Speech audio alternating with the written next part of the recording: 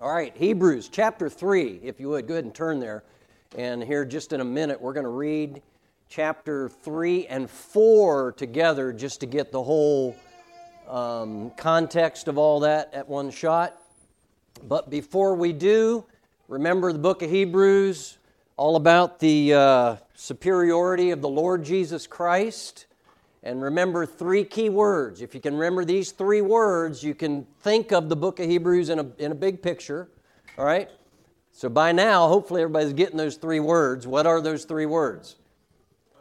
The person of Christ, the superior person of Christ. All right? And then what's the second word? Priesthood. The superior priesthood of Christ. And then the third word?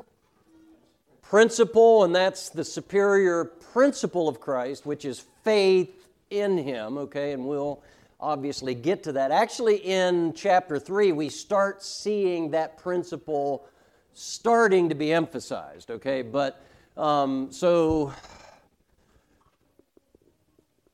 let me see if this is going to work right here. So, those three words, all right? We got that. Now, I wanted to just skip all the way down here so I don't have to go through all these slides. I think this is where, yeah, that's fine there. All right, so what do I do now? Hit the presentation, use presenter mode, view? Well, just one other thing. Okay.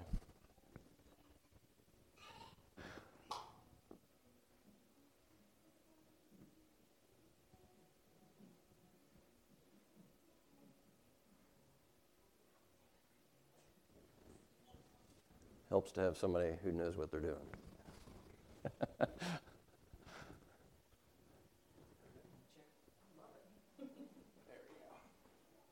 Okay.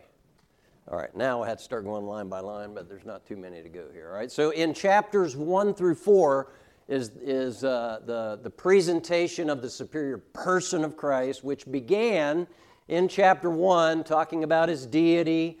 Then in chapter 2, it emphasizes what about the person of Christ? It's not up there yet, so I was smart to not click to that yet. But the first couple verses are a warning, all right, the first warning passage. Remember, in the book of Hebrews, there's 5 what are referred to as serious warning passages. We're actually going to see, we're not going to park on it, but we're going to see the second one today. But first several verses, chapter 2, you have the warning. His deity in chapter 1. In chapter 2, emphasizes His humanity. His person is superior, number one, because He's God, okay? And obviously you could just kind of leave it at that. But the person of Christ is superior to all because of His humanity as well. He became, He's God, God the Son, eternal God the Son, who became a man. And when He became a man, He fully became man. I mean, again, that's extremely, probably impossible for us to really understand. He didn't cease to be God, but He became man as well. And that's deep, it really is, but that's what the Bible teaches about the Lord Jesus Christ. And really the lack to believe that or receive that truth, to welcome that truth, is really where many people, many groups, and so on, they get off because they just, again, it's hard to understand in our human mentality. We are limited, and there's no way we can understand everything about God with our limited human understanding. But yet it's what the Bible teaches, and so it's what God wants us to believe. We must believe it, all right? But He's superior because of His humanity. He was fully man, 100% man, all right? 100% God, 100% man after He became man, okay? But chapter 2 presents two big truths, and really you could break, especially the second one, down a lot more than what we did, but two main truths as to why it was imperative that He took on humanity, that He became a man, that He took on a human nature. And the first one was to do what Adam failed to do, all right? He recovered man's dominion over God's creation that God gave to Adam, but Adam lost when he sinned, all right? He recovered that because of all that he did. He was completely faithful, which is what we see in chapter 3. But secondly, he came to reconcile, he became man so he could reconcile man's relationship with God. And it was important, or imperative, I should say, that he became man because without becoming man, he could not do this. There's no way that God could suffer and die for man without becoming man. God can't die. All right? I mean, he's perfectly self-contained, eternal, but he became man so that he could do something for man that man couldn't do for himself. All right? And involved in all of that, again, there's a number of things here. I'm just going to try to click through. But that's really the big presentation of the first 2 chapters. Now, again, we could stop and park a lot more on a lot of these things, but these we'll take more time as we get into chapters 5 through 10, which talks about his priesthood. Okay, which is the more what we could say the more unique aspect of the book of Hebrews when it comes to the person of Christ. It focuses, in fact. Interesting enough, if you read the materials that I printed out and gave to you, in the one that's I forget what I called it, the background of the book of Hebrews, introduction to Hebrews, in there's some key words that we mentioned and like the times that they're used, and the idea of priest, plural, or priesthood, I think it occurs like 34 times in the book of Hebrews. Last night, because of a verse I was looking up specifically and focusing on here for this morning, I recalculated, if you want to say, the word priest in the New Testament only occurs in the Gospels and the book of Acts, and it's generally always there referring to like Caiaphas, the high priest, referring to that historical account of how they involved with Jesus and so on. All right, but other than the Gospels and the book of Acts, talking about that, the only other book of the Bible that the word priest, singular, now in like Peter it says we're priests and kings and so on, but is in the book of Hebrews. And it's 26 times referring to the Lord Jesus, although there's a couple of those that are generic as well, not referring to Jesus. But my point is, Hebrews puts obviously a unique look at Christ and who he is, what he did in relation to his priestly work, right? And that's the main focus. We see it introduced in chapter 2, but that's the main focus in chapters 5 through 10, which we will get to, all right? So we've seen this. Now this brings us to chapter 3, all right? So what I wanted to do this morning, and let's do this. There's only 35 verses. We'll do it now, and then next week we won't read the publicly the whole thing. But let's read chapters 3 and 4. I want to read them all together because again, there's some in chapter 3, particularly in the warning passage. There's some verses that people often misuse, misunderstand. Okay, and so.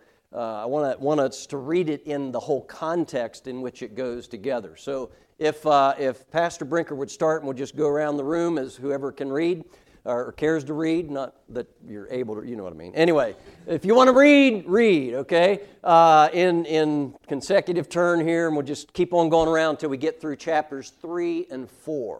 All right? So I'll read for Patty as well. Wherefore, holy brethren, partakers of the heavenly calling, consider the apostle and high priest of our profession, Christ Jesus, who was faithful to him that appointed him, as also Moses was faithful in all his house. For this man was counted worthy of more glory than Moses, inasmuch as he who hath builded the house hath more honor than the house. For every house is builded by some man, but he that built all things is God. Moses verily was faithful in all his house as a servant, for a testimony of those things which were to be spoken after. But Christ is a son over his own house, whose house are we, if we hold fast the confidence and the rejoicing of the hope firm unto the end. Wherefore, as the Holy Ghost saith, today, if ye will hear his voice, harden not your hearts, as in the provocation, in the day of temptation in the wilderness. Your fathers tempted me, proved me, and saw my works 40 years. Wherefore I was grieved at that generation, and said, They do always err in their heart, and they have not known my ways. So I swear in my wrath, they shall not enter into my rest. Take heed, brethren, lest there be in any of you an evil heart of unbelief in departing from the living God. But exhort one another daily while it is called today, lest any of you be hardened through the deceitfulness of sin. For we are made partakers of Christ, if we hold the beginning of our confession steadfast unto the end. Well, it is said, today, if you will hear his voice, harden not your hearts, as in the provocation. For some, when they had heard, did provoke, howbeit not only that came out of Egypt by Moses. But with whom was he grieved 40 years? Was it not with them that had sinned, whose carcasses fell in the wilderness? And unto whom sware he that they should not enter into his rest, but to them that believe not. So we see that they did not enter in because of unbelief. Let us therefore fear, lest the promise being left us of entering into his rest, any of you should seem to come short of it. For unto us was the gospel preached as well as unto them. But the word preached did not profit them, not being mixed with faith in them that heard it. For we which have believed do enter into rest, as he said, As I have sworn in my wrath, that they shall enter into my rest. Although the works were finished from the foundation of the world. For he spake in a certain place of the seventh day on this wise, and God did rest the seventh day from all his works. And in this place again, if they shall enter into my rest. Seeing therefore it remaineth that some must enter therein, and they to whom it was first preached entered not in, because of unbelief. Again, he limiteth a certain day, saying in David, Today, after so long a time, as it is said, Today, if you will hear his voice, harden not your hearts. For if Jesus had given them rest, then would he not afterward have spoken of another day? There remaineth therefore a rest to the people of God. He that is entered into his rest, he also hath ceased from his own works, as God did from his. Let us labor therefore to enter into that rest, lest any man fall after the same example of unbelief. For the word of God is quick and powerful and sharper than any two-edged sword, piercing even to the dividing asunder of soul and spirit, and of the joints and marrow, and is a discerner of the thoughts and intents of the heart.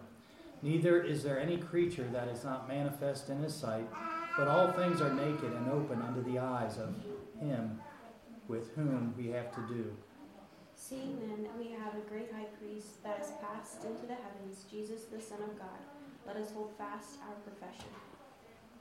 For we have not an high priest which cannot be touched with the feeling of our infirmities, but was in all points tempted like as we are, yet without sin. Let us therefore come boldly unto the throne of grace, that we may obtain mercy and find grace to help in time of need. All right, let's go ahead and pray, and then we'll jump right in here, all right? Excuse me. Father, we thank you for your word. Help us now as we look at this portion of the book of Hebrews, this really important book of the Bible, this presentation, special presentation of the Lord Jesus. Help us to appreciate him, love him, submit to him as we ought. We ask these things in Jesus' name, amen.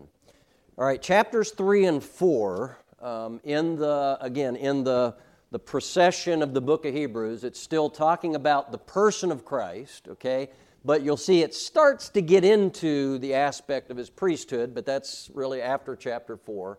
But this, in chapter 3, the emphasis is on that Christ is superior because of his faithfulness, right? He's God, he's human, but he is the faithful one, all right?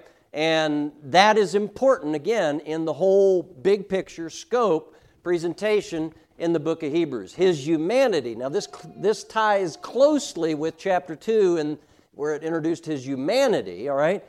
His humanity is essential to his faithfulness, all right? In chapter 3, verse 1, first word, wherefore, again, it's building on what was just said, what's already gone before, all right? So it's building on that, and you'll see this aspect of Christ's faithfulness being presented here, all right? The Lord Jesus was completely faithful in fulfilling his mission. And by the way, he is the only one that's ever lived that can be said of. Completely, all right? There's been, and thank the Lord, there's been many faithful people, many faithful saints of God down through the ages.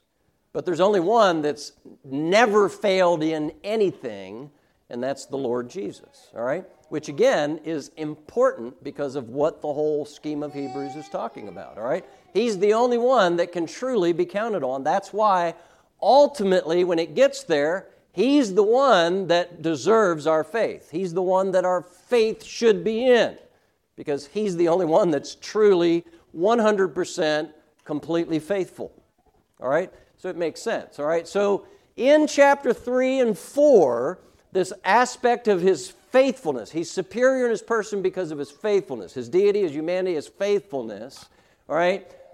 We see 4 points. Let me just bring these up real quick. The consideration of Jesus' mission, we'll talk about that here momentarily. And then secondly, you'll see a comparison of Jesus and Moses. You notice that as the reading was going on. Moses is brought into the picture. And interestingly enough, Moses would be looked at by the Jews as a faithful man. And he was, okay? But we'll talk more about that. And then you see kind of a pause, really. There's a stop at verse 7 in chapter 3 all the way into chapter 4, verse 13. This is that second warning passage, all right? And the whole point of this passage is just really driving home the seriousness of this matter of faithfulness, all right? Again, Christ's faithfulness, but if we are really going to be saved, it's a matter of genuine, serious faith, okay? And I believe part of the point of this warning is to drive home the fact salvation's serious. It's not a flippant, don't you want to go to heaven, just repeat this prayer kind of thing. It is a serious matter, all right? And that's part of the emphasis here, all right? And then this point, this section ends in the last 3 verses of chapter 4 with just demonstrating we need to have confidence in Jesus' priesthood. Then it goes into the next 6 chapters, just describing his priesthood and what all he is, okay? And really, you can call that, it's kind of a transitional passage because it's like the hinge turning from talking about his person into his priesthood, all right?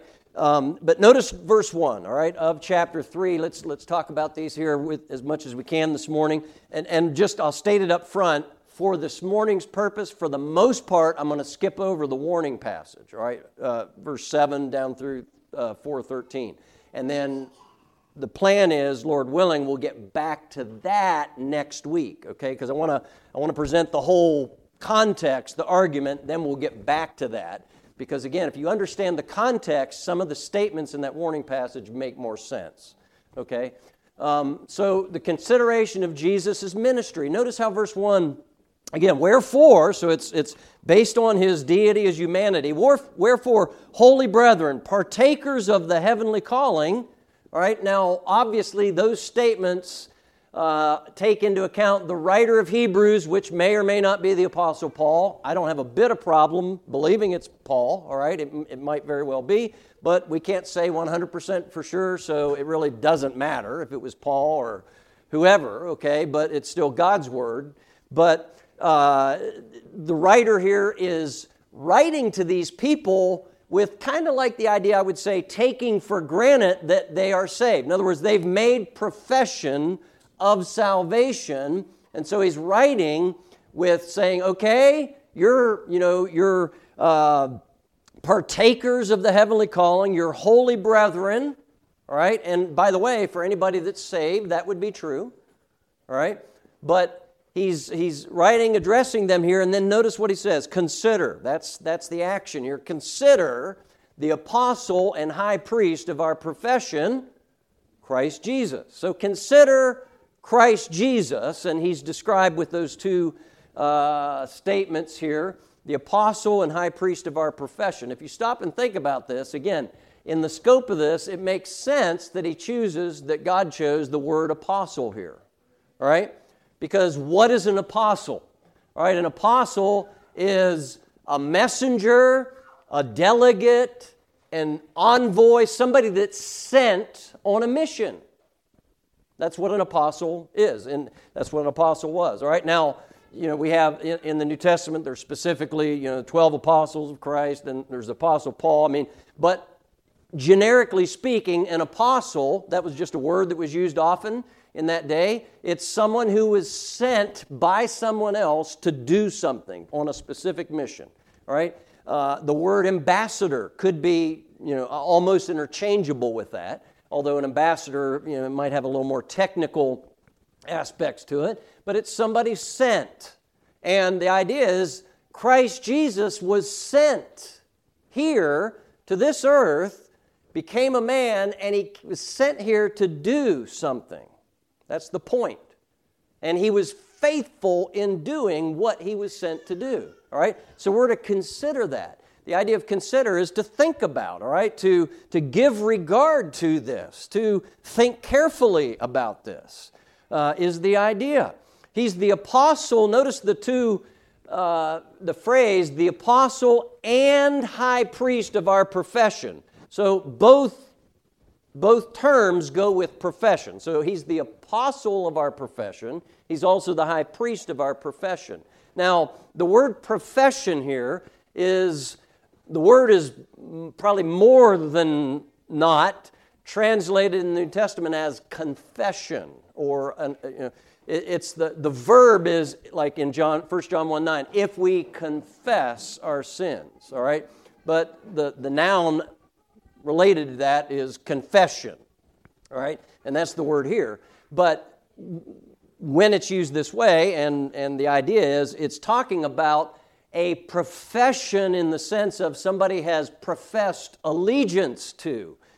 They've made a confession to somebody else, not in the sense they're admitting sin, but they've professed, they're adhering to some kind of a person or a statement or whatever, all right? So it's a statement of allegiance as content of an action, a confession, acknowledgement that one makes. All right, so he's the apostle, the one sent, and he's the apostle of our profession. Our profession has to do with him. All right? And our faith in him really has to do with who he is and what he came to do. That's what it's all about. All right? And both of these aspects, the word apostle comes first. It's probably, again, referring back to the first two chapters in that, all right, he's God who became man. He came here for specific reasons. That's an apostle. All right, that's the word of fits. All right, and then it says, and he's also the high priest of our profession. And now, again, this is the part of Hebrews where that really starts to change over to just start putting more emphasis on his priestly work. All right, which basically, let me just put it this way, basically took place in heaven, not on earth. All right? So that his apostleship aspect took place here on earth. But his priestly work took place in heaven. All right? But he's the high priest of our profession. Not only, in fact, let me back up for a second. Talking about our profession. All right? Again, that word is the idea of confessing an allegiance to. All right? Again, it can also have the idea of, when we confess our sins, we're admitting, but we're agreeing with God. We're saying the same thing about our sin that God does, okay? But a profession, our allegiance, I think the idea is seen. In fact, would somebody turn to Romans chapter 10? Romans chapter 10, there's two verses there that I'll ask you to read, verses 9 and 10. Very commonly used verses, and particularly even when it comes to salvation, part of what a lot of people call the Romans road. All right, Pastor will read it here in a second. But I think that these verses are, they're read and quoted and all this, but they're not really stopped and thinking about what those verses say. All right, verses 9 and 10. That if thou shalt confess with thy mouth the Lord Jesus, and shalt believe in thine heart that God hath raised him from the dead, thou shalt be saved. For with the heart man believeth unto righteousness, and with the mouth confession is made unto salvation. All right, the word confess there in verse 9, again, that's the verb that's related to the noun that's here, our profession. He's the apostle of our profession, all right? The idea is, in salvation, there is a confession that we make, all right? What is that confession? Well, I think Romans 10:9 states it, that we confess with our mouth, but what is it that we confess? We confess what? That He is Lord. I mean, it's acknowledgement of who He is. He is the Lord Jesus. He's different than anybody else.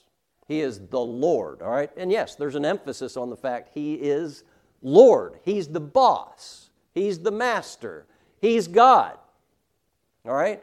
And when a person gets saved, there is an element of that has to be present. There's a submission to Him that has to take place in the heart. It's not just words that people, like some magic formula that, whoa, and they're transported into. It's a repentance of heart that takes place and a submission before Him. I mean, the whole essence of unsalvation's not a word, I guess, but the whole essence of not being saved is we are at enmity against God. We are rebelling against God. The whole essence of salvation is we are submitting to God. We are, we're brought back into a right relationship with Him through Jesus Christ, but that element of it's a submission to Him. That is present in genuine salvation. It's not present in a lot of professions of salvation, perhaps, but in genuine salvation, that is present. All right? In fact, the verses say that if we confess with our mouth the Lord Jesus and believe in our heart. So, okay, again, it's not just something that's said with the lips. It's a matter of the heart, all right?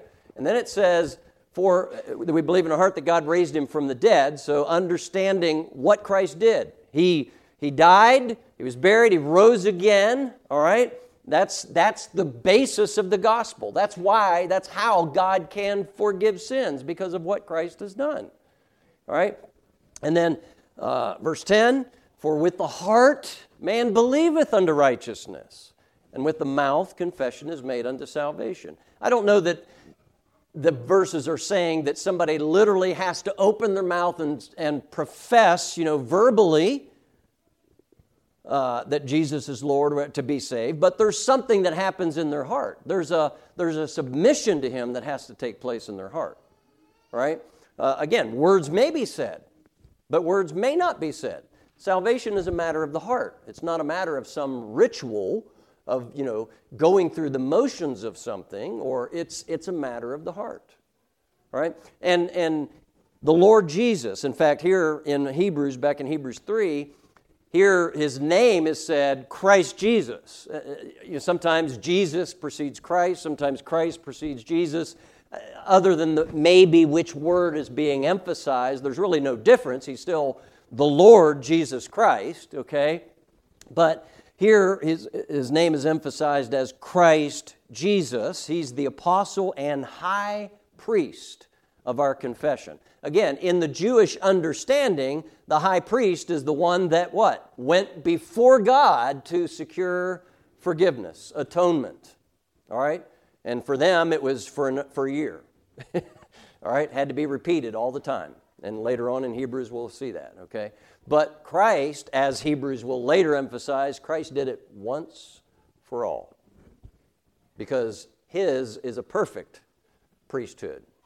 All right? Because He was completely faithful. And again, all of that's involved in this whole picture, right? And I got to move on. But so you see the consideration of Jesus' mission. He came as He was an apostle and high priest of our profession. And then in the next several verses, you see Him compared to Moses. All right? You see a comparison of Jesus and Moses. Christ as, and the essence of these verses is wrapped up in that phrase, Christ as Son of God, is superior to Moses as servant. You'll see the comparison made here, and you'll see the idea of a house talked about, all right? In fact, let me just go through the verses here. Verse 2, who was faithful, Christ Jesus was faithful to him, that's God that appointed him, as also Moses was faithful in all his house. All right, Moses was also faithful in God's house. His house is not Moses' house, it's God's house.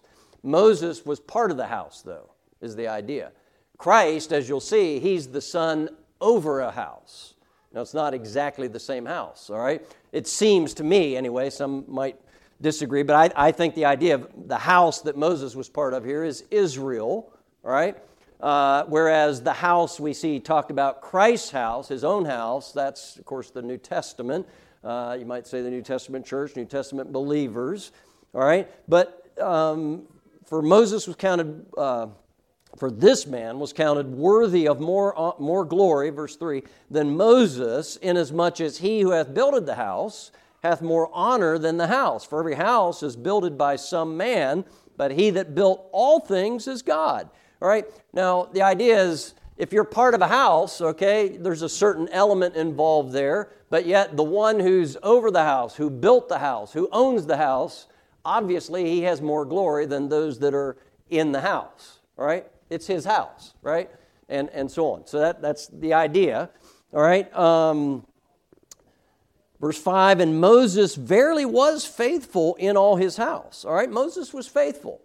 And the emphasis here is not that, Moses failed in a couple things. I mean, obviously in the big picture, we know Moses was not 100% faithful to the job that God originally gave him. His job was to get Israel out of Egypt and into the Promised Land. He did get them out of Egypt with God's help. I say God got them out, but Moses was the man that God used to lead them out. But yet he did fall short of getting them into the Promised Land. Now, people might argue, some of that's not necessarily Moses' fault. I mean, the unbelief, and that's what this next warning passage really emphasizes. The unbelief of the people is what kept them out of the Promised Land. Moses had a specific instance that kept him personally out of the Promised Land. But the people, God said, okay, you've tempted me these 10 times. Enough is enough. You're going to stay in the wilderness till you all die. Right? I mean, you're familiar with the situation there, right? And it was their unbelief that kept them out of the land. That's the emphasis of this warning passage, right? But both Christ and Moses were faithful to God, but only Christ completed. Christ is the builder and owner of the house. Moses was part of a house. Right? Christ is the fulfillment of what Moses testified of. Notice in verse 5, Moses verily was faithful in all his house as a servant, but then for a testimony of those things which were to be spoken of hereafter.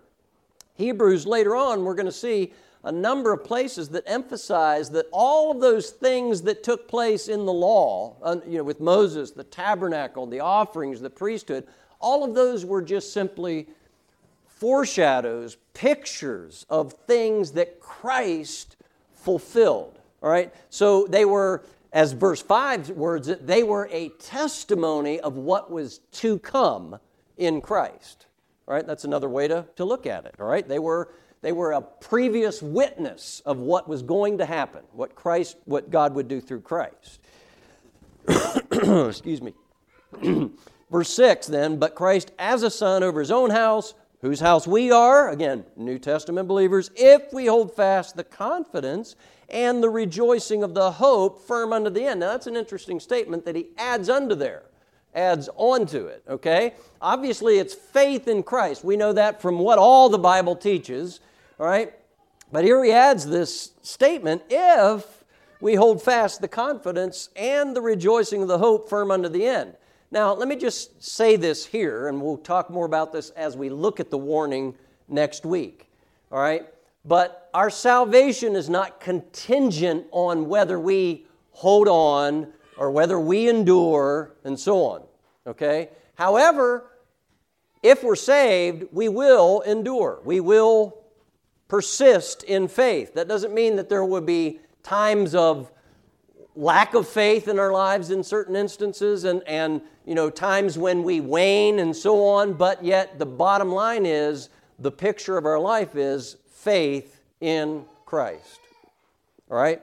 That's the idea. But this whole thing is given as a warning, again, to emphasize this is a serious thing. This is not just some simple, acknowledgement, some flippant thing. This is very serious.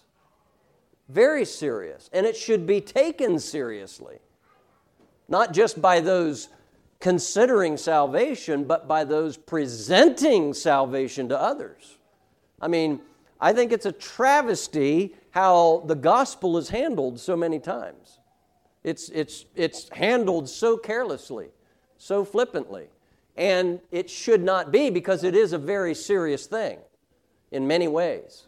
And again, I believe that's the emphasis of what this warning's about, is to listen and be serious about this. This is a serious matter, all right? And so the number 3, I guess, Christ is the Son over the house, Moses is only a servant in the house. I think we already got to that. So number 3 in this is the contemplation of Jesus' rest, or the rest that Jesus can give, that can be found in Jesus, all right? And this is really this, it's not advancing the whole argument of the book of Hebrews as such. It's just stopping and really hammering on that last statement there of if we hold this hope firm unto the end. And it's a serious matter. That's the idea, okay? In fact, notice just quickly some of the words, all right? If you notice, verse 7 starts with what word? Wherefore, and then the second word has a parenthesis right in front of it, right? Which that parentheses section goes all the way down to the end of verse 11, all right? So just that. So think of this. If you just, for sake of reading this, leave out the parentheses for a second, and it's wherefore, then verse 12, take heed, brethren. All right? So again, it's a serious warning. Wherefore take heed, lest there be in any of you an evil heart of unbelief in departing from the living God. The idea is, if a person departs from the truth, it's because they didn't adhere to the truth to begin with. It's not because they had the truth and lost it. It's because they never fully came. Because there's a lot of people that are in the, if you want to say, in the shadow of the truth, but they never, it's like they go up to the door, all right? I've oftentimes tried to liken it this way. And again, any pictures probably don't do the reality justice, okay? But it's like if you go up, there's a door here, all right? You can pull up to church, pull in, and sit out in your vehicle, but does that mean you went to church? I mean, technically not, right? In a way, maybe you could argue, well, I was there, I went to church. You could get out and walk up the sidewalk, stand on the front porch outside the door, but did you go to church? I mean, you see what I'm getting at. I mean, there's people in all stages of coming to salvation, towards salvation, but yet they don't ever really cross the threshold into genuine faith in Christ. And there's a variety of reasons for that and so on, but the point is they were never saved. They were never in the door. It's not that they went in the door and then fell out the window, or, they never came in the door. All right? And that's the idea of this warning. And again, I want to skip over this for sake of just the whole context, and we'll get back to that. So if we jump now down to verse 14 of chapter 4, all right, we see, in fact, in that warning, again, I can show you this here, the danger of unbelief, a hard heart, all right, consequences of Israel's unbelief, warning against unbelief. You see, the consequence of unbelief is missing God's rest. If one never fully comes to faith in Christ, they miss it. They miss the rest that's in Christ. All right? There's an exhortation to faithfulness here. Rest does remain for the people of God, the all-seeing. And then verses 12, again, these are verses. There's a lot of verses in the book of Hebrews that we often use, just pulling those verses out for a variety of things. For instance, Hebrews 9:27, it's appointed unto men once to die, but after this, the judgment. I mean, we often use that, and I do, in evangelism, trying to emphasize, there's two things you can expect, death and judgment. That's not what that verse is implying in its context, okay? In the context, it's emphasizing the fact that Christ died once, all right? But there is a universal truth there, all right? I mean, so again, I'm not saying there's something wrong with taking a verse so-called out of context, all right? If you use it properly, there are principles throughout the Bible that can be used that way, but in its context, it does have a particular meaning, okay? Same thing with verse 12, for the Word of God is quick, and of chapter 4, for the Word of God is quick and powerful, sharper than any two-edged sword, all right? We often use that in talking about how the Bible, is God's Word, and which is true, okay? But the point in this context, it's emphasizing the fact that God is the judge who sees all and knows all, and you're going to stand before Him one day. All right? And that's why it's a serious thing, this whole matter of salvation. That's how that warning ends. And then it comes to verse 14, and you see here confidence in Jesus' priesthood. As again, then chapter 5 really starts talking about the priesthood of Christ. Seeing then, in verse 14, that we have a great high priest that is passed into the heavens, Jesus, the Son of God, let us hold fast our profession. Again, if you've made a profession, it's our responsibility. This is an interesting thing. One of those kind of paradoxical kind of truths, I guess. You are responsible to hold fast that profession. You're warned about that numerous times. But yet at the same time, it's not up to you, all right? You'll only hold that fast through and because of Christ, all right? He's the one that keeps you. It's not a matter of we're on the outside trying to hang on. I mean, we're in Him if we're saved. But yet, we are to live that way. We have a responsibility to live out that profession. All right? So, seeing then we have a great high priest that is passed into the heavens, Jesus, the Son of God. Let us hold fast our profession. Excuse me. For we have not an high priest which cannot be touched with the feeling of our infirmities, but was in all points tempted like as we are, yet without sin.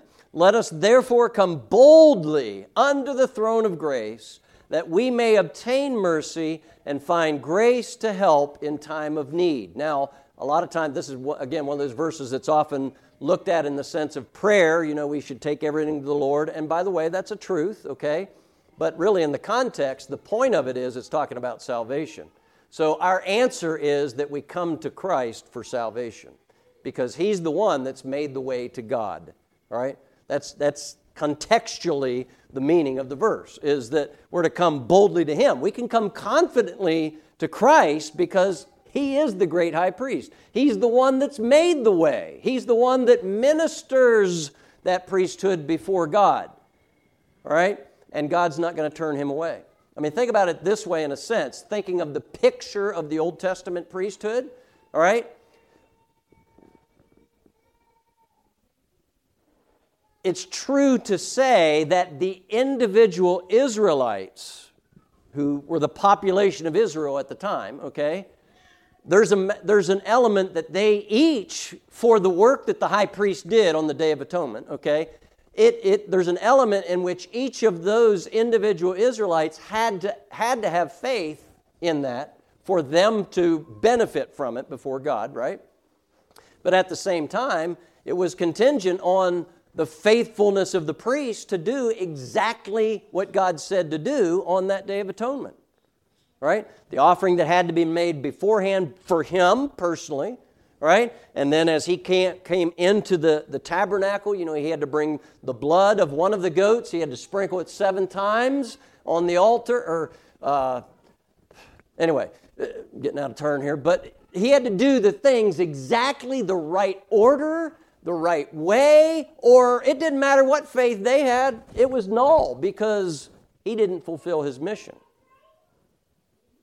But at the same time, all right, because he did, any of those people, in other words, if he did fulfill his job like he was supposed to, any and all of those Israelites could benefit from it. All right? And in that sense, same thing is true with Christ.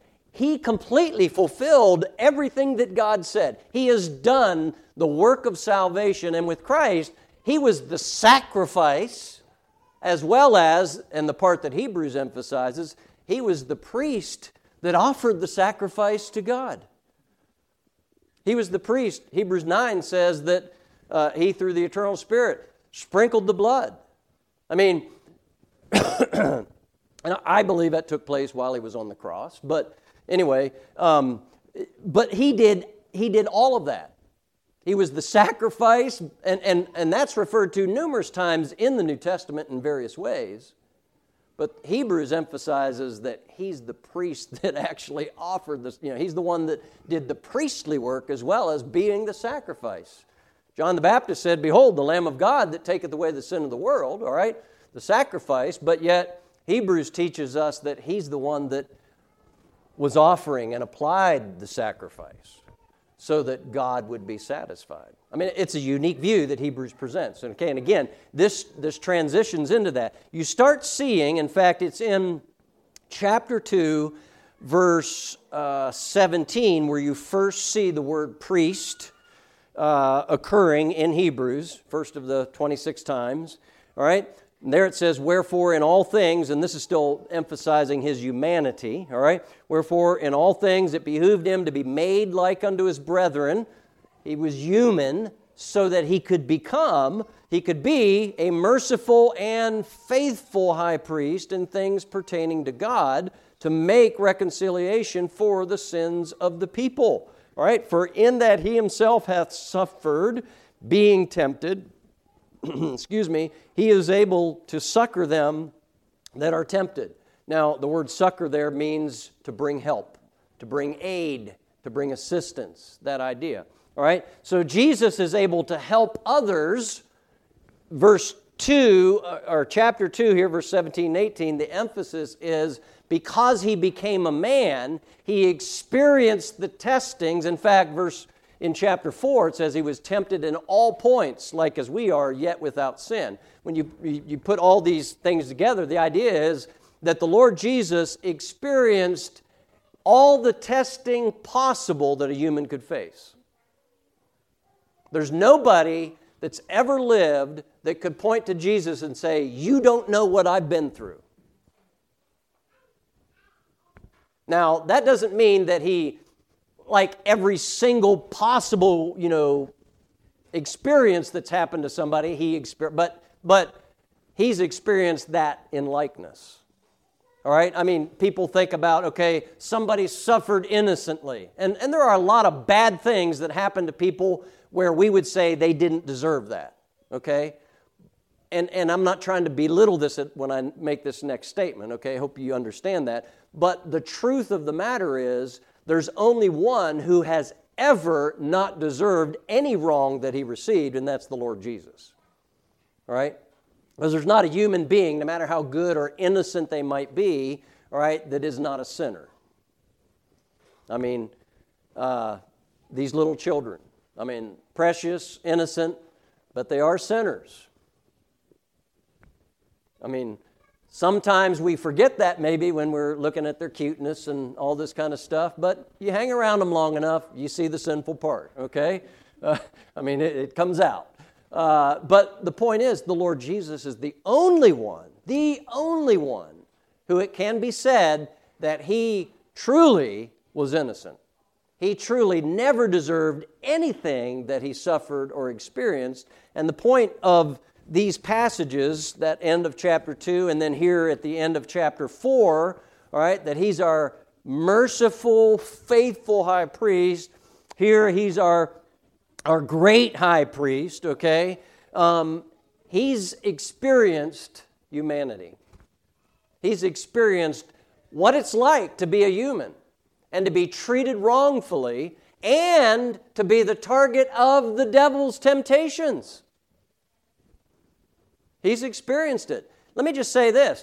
Every one of us in here, we are tempted to sin in a variety of ways, variety of manners and variety of sin, all this kind of stuff we are. But I dare say there's nobody in this room that Satan himself has personally interacted with you. He has a lot of help, okay? But think about this. You read the entire Bible, you could count on one hand the number of people that had any kind of personal temptation delivered them from Satan. Jesus, of course. I mean, I think of Job. Satan interacted with God. Well, Job. And God allowed him to test Job. All right? But, I mean, how many others can you think of? He has a lot of help. And here's the thing. A lot of people give the devil too much credit. All right? He is a finite, limited being. He is powerful. And I'm not saying there shouldn't be an element of, I don't want to say we should go around fearing him. We should beware of him. In fact, 1 Peter says, we need to be on the lookout because he's like a roaring lion seeking whom he may devour. We need to beware of that. And as much of the New Testament says, we need to walk circumspectly. We need to be on guard. But the point is, there's very few that the devil himself has personally interacted with in that sense. Now, he has a lot of help, again. A lot of demonic forces that are at work, and this whole world system that we're in is influenced by him, and that has an influence on us and all of that. But our biggest problem is generally with our flesh. The weakness of our flesh is, and so what I'm getting at here with this is because of Jesus and his faithfulness, that's the whole point of this, we can boldly come to him, come to God through him because of who he is and what he's done. All right. Now, again, next week, Lord willing, we'll go back and we'll talk about this warning path because there's some parts of it particularly that a lot of people misunderstand as far as when it comes to salvation. So we'll take some time to do that, and maybe if there's any questions about any other things in this first 4 chapters, we could talk about. But and then after that, Lord willing, we'll start into chapter 5, looking at the priesthood of the Lord Jesus. And there's a lot of wonderful stuff in that, which is the biggest content of the book of Hebrews is in that section. All right? Now let's go ahead and pray.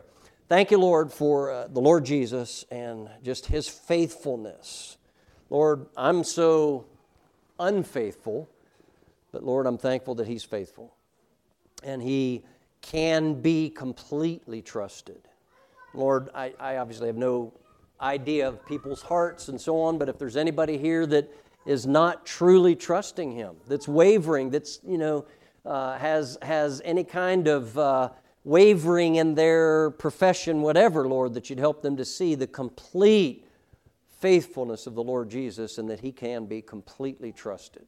And he deserves our complete submission and trust and obedience and love. And Lord, I pray that you would help us to rest in him as we ought. We ask these things in Jesus' name. Amen.